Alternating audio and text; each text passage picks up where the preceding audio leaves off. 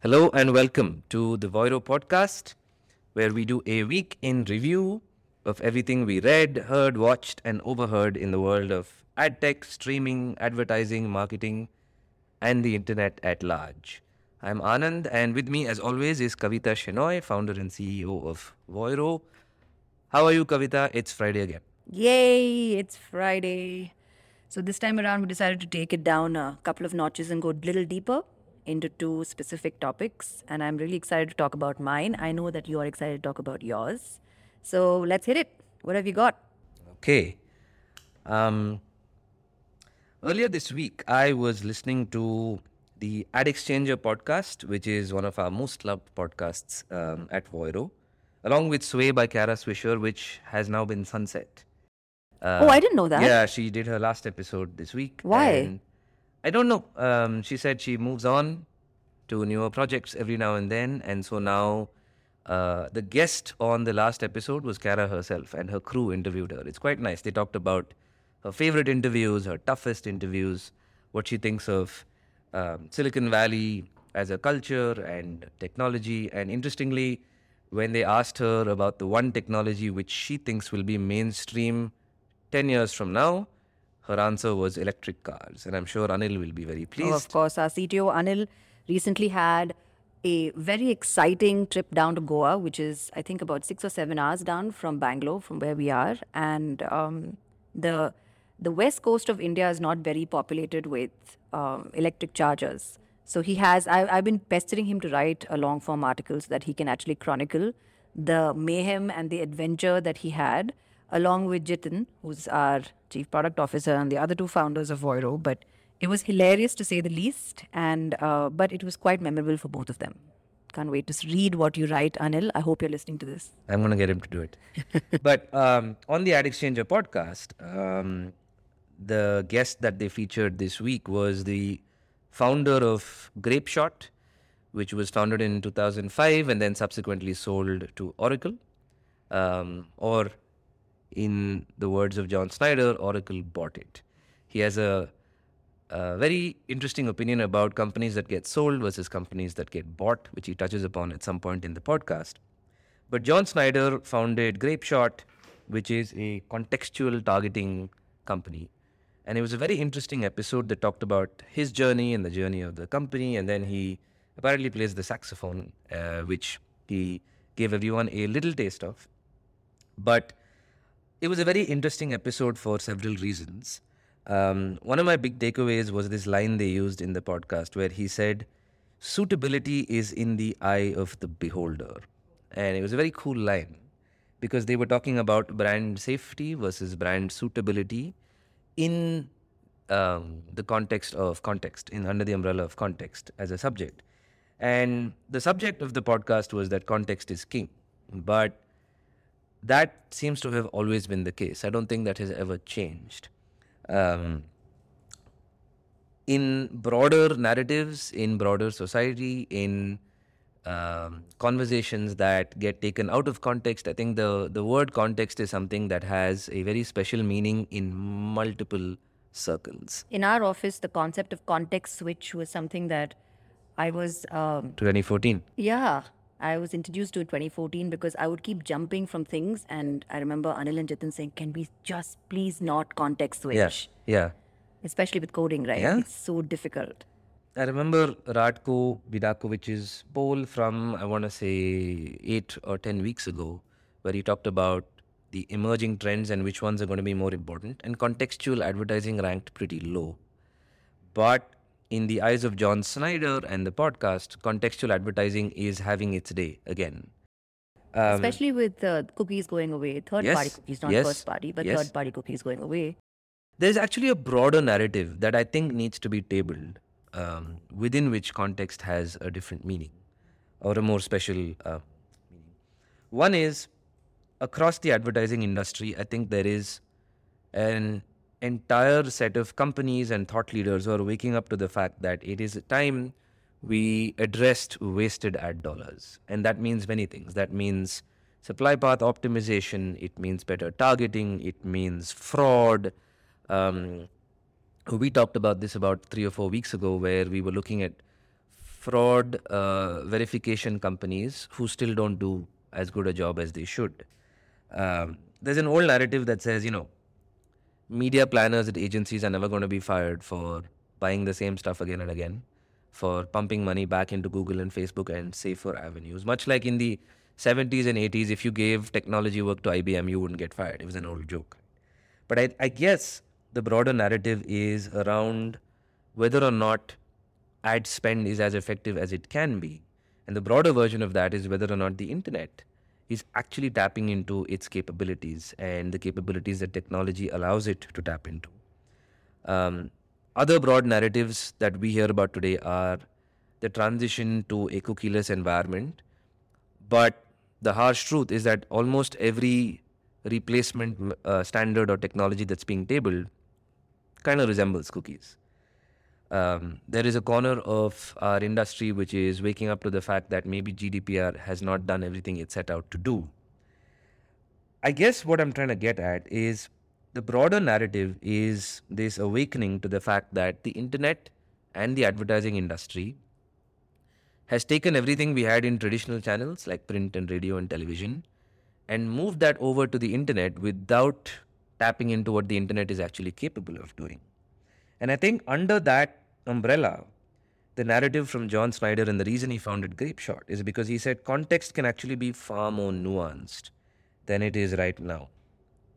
If you look at ad requests and look at publishers, there is still this, or at least maybe about 6-7 years ago, when the company when Grapeshot was growing, there's still this narrative that you are targeting categories because the page represents that category. It could be fashion, it could be sport, it could be politics.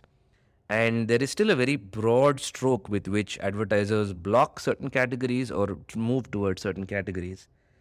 But there is room to have real time contextual tags that are shipped by machine learning algorithms that can actually understand the content, as opposed to depending on categories that the page is already tagged with, which is old school SEO. For example, if you are a tongue in cheek brand and you want to associate yourself with food, food porn is today very commonly used in all of our vernaculars. But if your block list has picked up the word porn, then you'll never be able to show yourself against such content. A lot of brands want to target or want to be associated with LGBTQ content. But if your block lists are keeping you away from words such as lesbian or trans, because those are very broad block lists and those are considered Non-brand safe. non-brand safe, you'll shoot yourself in the foot because you'll do all this work, you'll invest in creatives, you'll actually get content created, but you'll never be able to target the kinds of audience you want to target. There's many examples of this. We spoke about this a couple of podcasts ago as well, when WebMD was talking about how certain types of medical terms are also blocked, like body parts. Yeah. And you could be researching or you could be talking about, say, Breast Cancer Awareness Day. Yeah. And it could be a blocked, keyword for you and your Johnson & Johnson. Yeah. So how do you appear against WebMD's content that talks about breast cancer? Correct. And you are Johnson & Johnson, who's trying to promote awareness. Correct. So context does matter. Correct. Because taken out of context, it may be a word that you don't want to associate with, but in context, it's totally what you want to do. I mean, the digital advertising today is built on top of very broad assumptions like this. Alcohol is bad. The word porn is bad. But it could be that under a certain context, brands actually want to associate with that content. And Grapeshot's entire algorithm is built on the back of the fact that their technology can understand context better than broad tags. And context is also very cultural, right? And so the concept of doing this cultural context at scale digitally is where then you need technology, because all of this sounds commonsensical. All of this sounds like, of course we should be doing this. Of course I should be showing a sport ad next to sport content, or, a breast cancer awareness ad next to what is breast cancer, etc. But how do you do it at scale, right? And so companies like Grapeshot are doing a bang-up job of doing all of this stuff at scale. And they approach it from both directions. One is they have the ability to contextualize content and generate thousands of tags and not just rely on page categories and ship those along with the ad request. And that could actually make that page or that piece of content more premium from a CPM perspective. Two is they also have the ability to recontextualize campaigns themselves and effectively create a better relationship between demand and supply at runtime. And that gives the ability to move from a very broad good or bad association with content and campaigns to being able to say the context here is so different and maybe this is far more premium than we think it is. It's a very interesting narrative about what they're trying to do. It's very cool. So companies like Grapeshot and even Gum Gum also does contextual advertising. We were reading about them the other day. They had a very successful campaign with Samsung flip phones or fold phones, the ones that fold, and they were able to place these ads next to certain types of tech content, so that you knew that the reader was interested in cutting edge tech, and so promoting an expensive, piece of technology like that Samsung phone would probably be better off in front of this particular target audience than anywhere else. So moving on from contextual advertising, where it's the realm of contextual advertising, we also wanted to talk today a little bit about video game advertising. Did you ever play video games, or do you still play video games? I still do. I'm told almost 3 billion people on the planet game in some form or function. Gaming for me is on a console, on a PlayStation, where I love to play sports games like FIFA or the NBA or Formula One. And for me, mobile gaming is a few card games that I like to play every now and then. I was on a family trip a couple of weeks ago and we played a lot of blackjack during the weekend. And I promptly came home and installed a blackjack game on my phone, where I've been playing so miserably I deleted the game yesterday. So is it a But game of skill or game of chance? skill. Oh, all right then.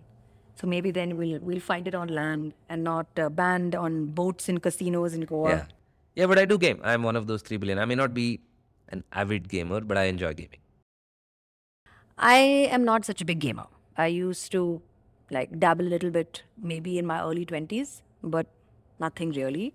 But I feel like, I am surrounded by gamers. And at home, I feel like there is a constant screen on somewhere and one of my kids are playing, they're making friends. I know recently when we went to Singapore, we stayed with a couple of family friends whose kids are avid gamers, and we decided to make them meet in real life because we said, you have common interests. You Yeah. both play games, which I found silly at some point in my life. But I feel like there's a lot of potential in video gaming and the concept of video games, right? And the technology that has moved so quickly and so fast, and the capability of storytelling is amazing. And I feel like history can be taught better in schools, maybe physics. There is like a lot of immersive educationary outlets with gaming that you can actually find that maybe the future generations or even our kids now can experience. Yeah. I feel like I sometimes want to keep up.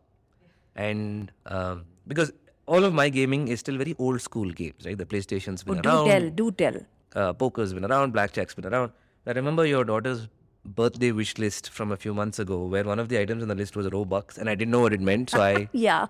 instead took her wall climbing. My wife and I took her wall I climbing. remember. But- I remember one of our friends also scrambling to buy these so-called Robux, and they were like, this is more expensive than real money?" And I was like, "Yeah, it's a little bit more expensive," but she wanted to buy them so that she could dress her avatar up in the way that she actually looked in real life. So at the time, she had very long hair, and so she wanted to be this girl who wore purple and had long hair. And so that's what she spent her Robux on, and she was otherwise a chipmunk or a donut or some such thing, and she didn't want to be it, and she said, people who I play with should know who I am, which I found bizarre because she plays things like Among Us and other kinds of Roblox games, which, God, good Lord, which really confused me because you're playing with absolute strangers. Anyway, but in-game advertising, or at gaming advertising, I should say, has come a really, really long way and can be divided into two specific groups, commonsensically. One is it's in-game play, and then there is outside gameplay, right? And in-game play is where even companies like Grapeshot and companies like Bidstream and stuff like that have a lot of play over here because they are trying to move it from being static to dynamic. So if you played all of your mobile games, you know, and if it's free and it's ad supported, sometimes the ads can be extremely intrusive. They pop up over the bottom third or the lower third, or they have interstitials, or they have, like, in the middle of a game they'll suddenly have an ad that plays out, and so on and so forth. So it really breaks the flow. And but these are casual games, so, and you're not paying much for it, so you know, it's fine. You kind of live with it. But over the years, what has happened is that this current generation, who's actually grown up playing games, has realized that they could actually make a living playing games. And the people who could pay for their living while they do things that they're passionate about, which is playing Fortnite or playing Valorant or whatever other game that they play, they can actually be sponsored. Like any regular sport, any kind of sport that you have today, which is athletic in nature, you could actually be sitting on your couch, strategizing and playing. And you get paid by marketers to do it. So there has been a huge movement to make sure that in-game advertising is becoming more immersive, less intrusive, and a lot richer. The luxury brands, for some reason, have got on this bandwagon pretty quick. So back in from 2020 to 2021, we saw a lot of activity.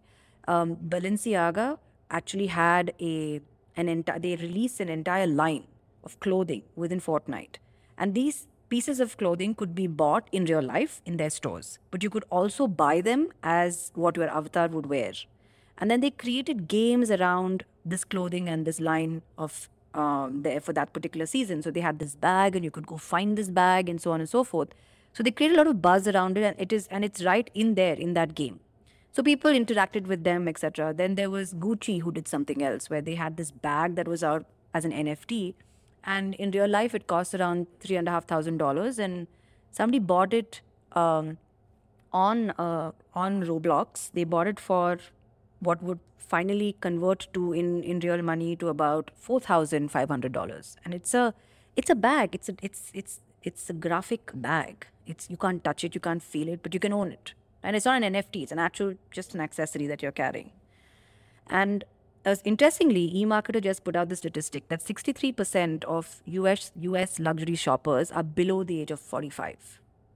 That's a huge number. So there are a lot of young people who are currently hooked onto playing games, who are making a living out of playing games. They are actually generating an income for themselves, and they are buying luxury goods. There is definitely a huge case for why brands like Gucci and Balenciaga and the rest are actually on these gaming sites, and they are building out all of these various types of assets on gaming sites, right? The other type of, so the run of the mill advertising there are banner ads, whatever you see in real life, which is like billboards and side banners, and maybe stadium, around a stadium, around a racetrack.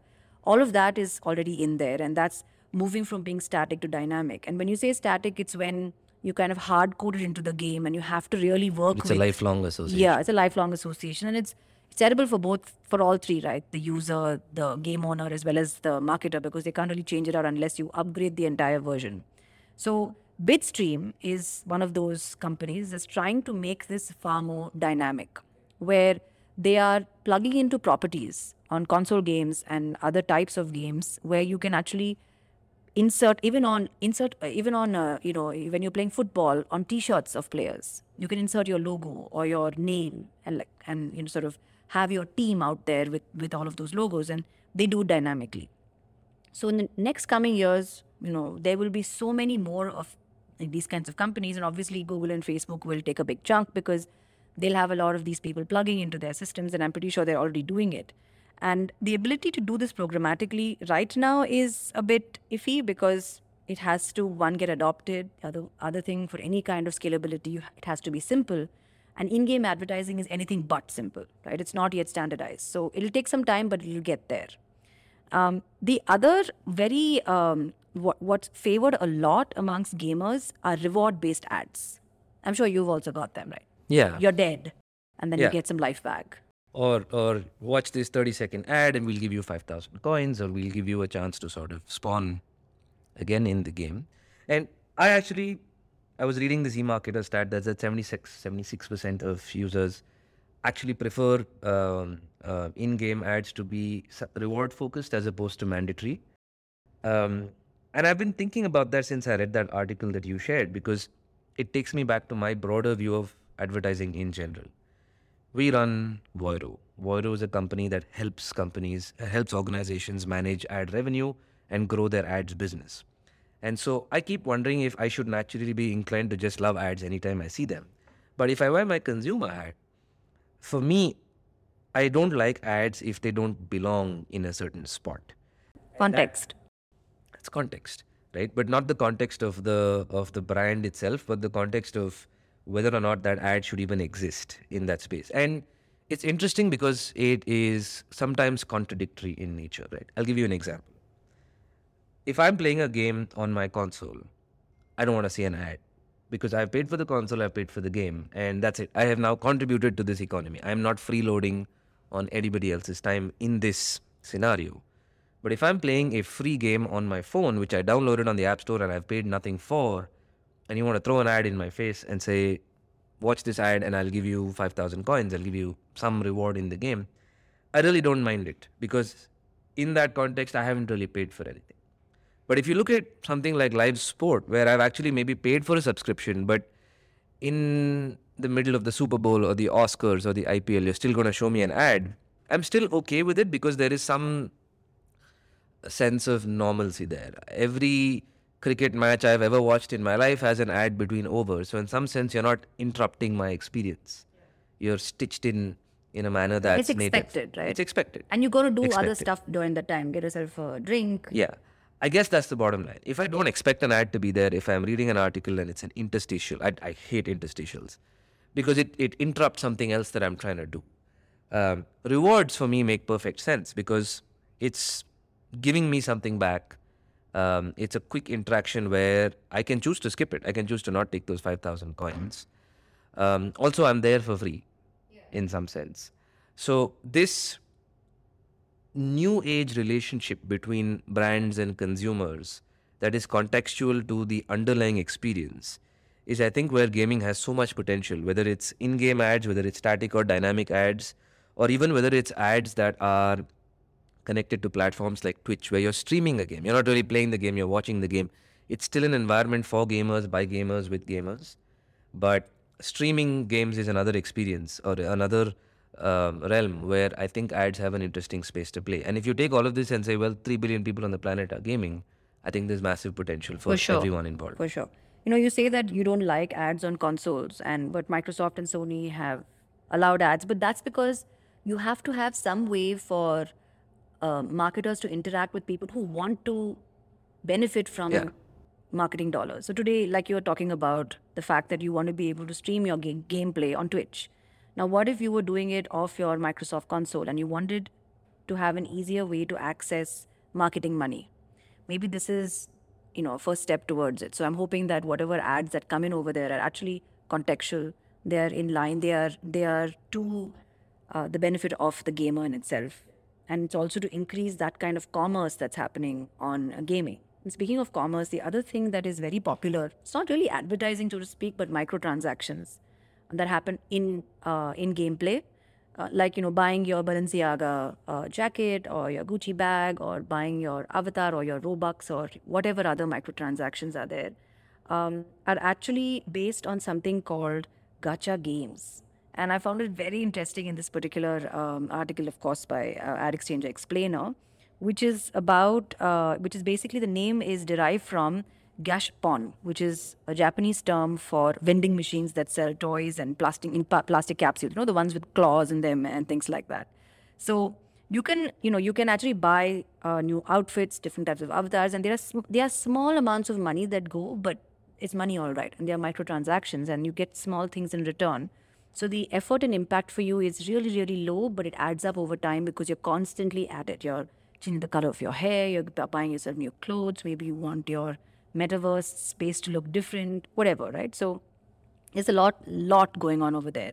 I think I mentioned, I think I called Bitstack Bitstream for some reason, right? So, but it's actually an in-game ad platform called Bitstack, and Francesco Petrozelli, who's the CTO of this particular ad platform, is really breaking new ground on how people can access all of these in-game advertising spaces at scale. And they have a very nice way of stacking their the types of ad placements, within ads across. They have in-game ads, they have in-menu ads, they have racing environments, they have open world environments, and they have stadium environments. So just these things actually can fire your imagination to figure out, okay, where all can I place my logo, my ad, my brand, and how can I engage with users. So while in-game advertising is a big deal, a lot has changed also in making sure that marketers are comfortable putting their money on these platforms. And this is something that has always come into all of our podcasts, which is measurement. How are you proving to somebody that this is actually effective? I know that, I'm sure that you've seen an ad that has, or heard an ad, but you couldn't find it.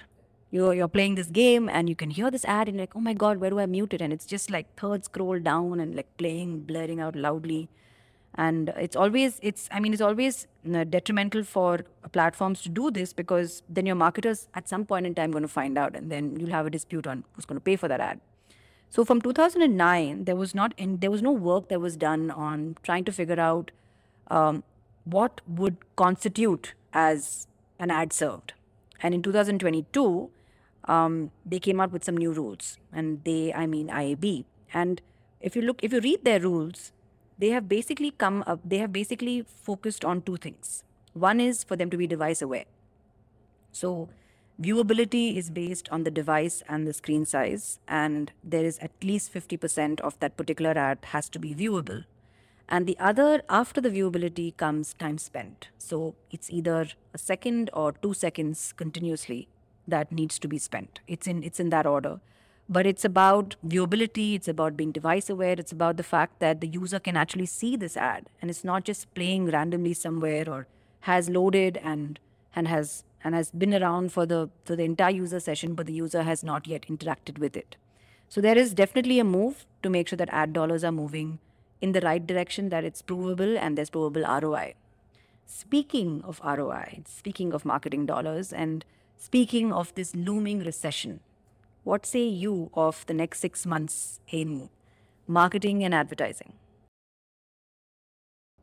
I was reading the Digiday article that you shared about the global squeeze, as they put it. And I was reading it, and I think the next 12 to 18 months are going to see a lot of noise. And they talk about this topic of cascading consequences. I think this is new territory because there are just too many moving parts globally. I am fairly certain maybe about 10 years ago, if you'd ask someone to bet that we would be dealing with these many macro trends, I don't think anyone would have put their money on it. We have not just inflation, but stagflation, which is a combination of inflation, slow growth, and high and steady unemployment. We are, depending on who you speak to, we are either in the middle of a pandemic or coming out of one, or recovering from one. There's war, rising interest rates, tightening fiscal policies. It almost sounds biblical, right? Yeah, and I am personally, I am not entirely certain if the combination of all of these things cancel each other out, or if they are additive, or if they are compounding in nature. And I think as a result of this, there is just so much uncertainty, and that is something we've seen before. 2008, 2020, when the pandemic first started and there was a looming recession back then, uncertainty tends to drive a certain type of behavior among marketers, which again is something that's very category specific. In times where you are approaching a recession, where you think that consumer spending power is going to go down, there's a lot of advertiser or brand categories that will automatically be impacted far more than others. But what we are seeing and what we've heard from our customers and from our friends across the industry is that in times of uncertainty, marketers are going to want a lot more from their existing dollars. They might not cut expenditure, but they will definitely expect their marketing spend to go a longer way for them. And that could result in a couple of different types of behavior. One is you might look at marketers who want a lot more performant ad expenditure, meaning they want their ad spends to either give them better returns, or they might move their ad spend in the direction of more performant ad units or more performant channels.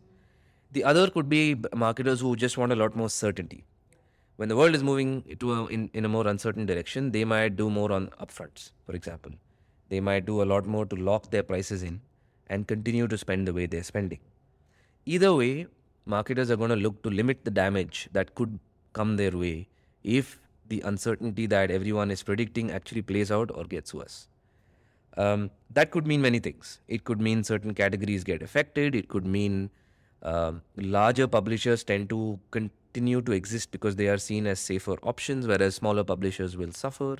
It could mean agencies will find a harder time because the way to become more efficient has always been to cut out middlemen, meaning agencies will have to work harder to prove and offer better services and maybe offer them for free because no one's going to increase their budgets to pick up new things. And so I think this is also going to end up squeezing the supply side, which is something that we see a lot. We work at Voiro, we work very closely with monetization teams and folks on the supply side who will try to ensure that they are effective, they are efficient, and they are able to drive a lot more revenue in their direction and put all of their audience to use to make sure that they are able to tide through the next 12 to 18 months. Content, as we all know, is expensive. And every one of our supply side partners and customers want to make sure that they draw in the maximum amount of revenue so that they survive. And so it's going to be an interesting dynamic, but I think the combination of all of these at the very least is going to result in far more uncertainty than anybody has ever experienced before. Very true. And supply going direct will probably be one of the biggest things that publishers need to prepare themselves for. People will want to cut out middlemen in various ways, forget agencies, but even trying to make sure that they're trying to get inventory through, say, an exchange and so on and so forth. So you can see a lot of publishers who are trying to set up their own self-service portals, trying to make sure that they're having, supply path optimization with their trade desks and so on and so forth. So there's a lot that's going on, but safe to say that we're all buckling in and we're going to be on this road for a really long time. So everybody has to be really careful about the moves that they make. But I think it's safe to say that we've seen something like this in some shades before, but also there's a lot of stuff that we don't know because the indicators also of a recession are not really loud and blaring. There is still spending going on, there is still hiring going on, so it's not all doom and gloom, but it seems to be in various types of pockets. And like you said, certain types of advertising and say certain types of brands and products will be far more careful. So that rounds up our week. And with contextual advertising, with in-game advertising, and the fact that we have a massive recession coming up and we don't know how it's going to hit us all, but we all better be prepared. Let's all just focus on results, I guess, and have a happy weekend. Thanks, everyone. Bye-bye. Bye.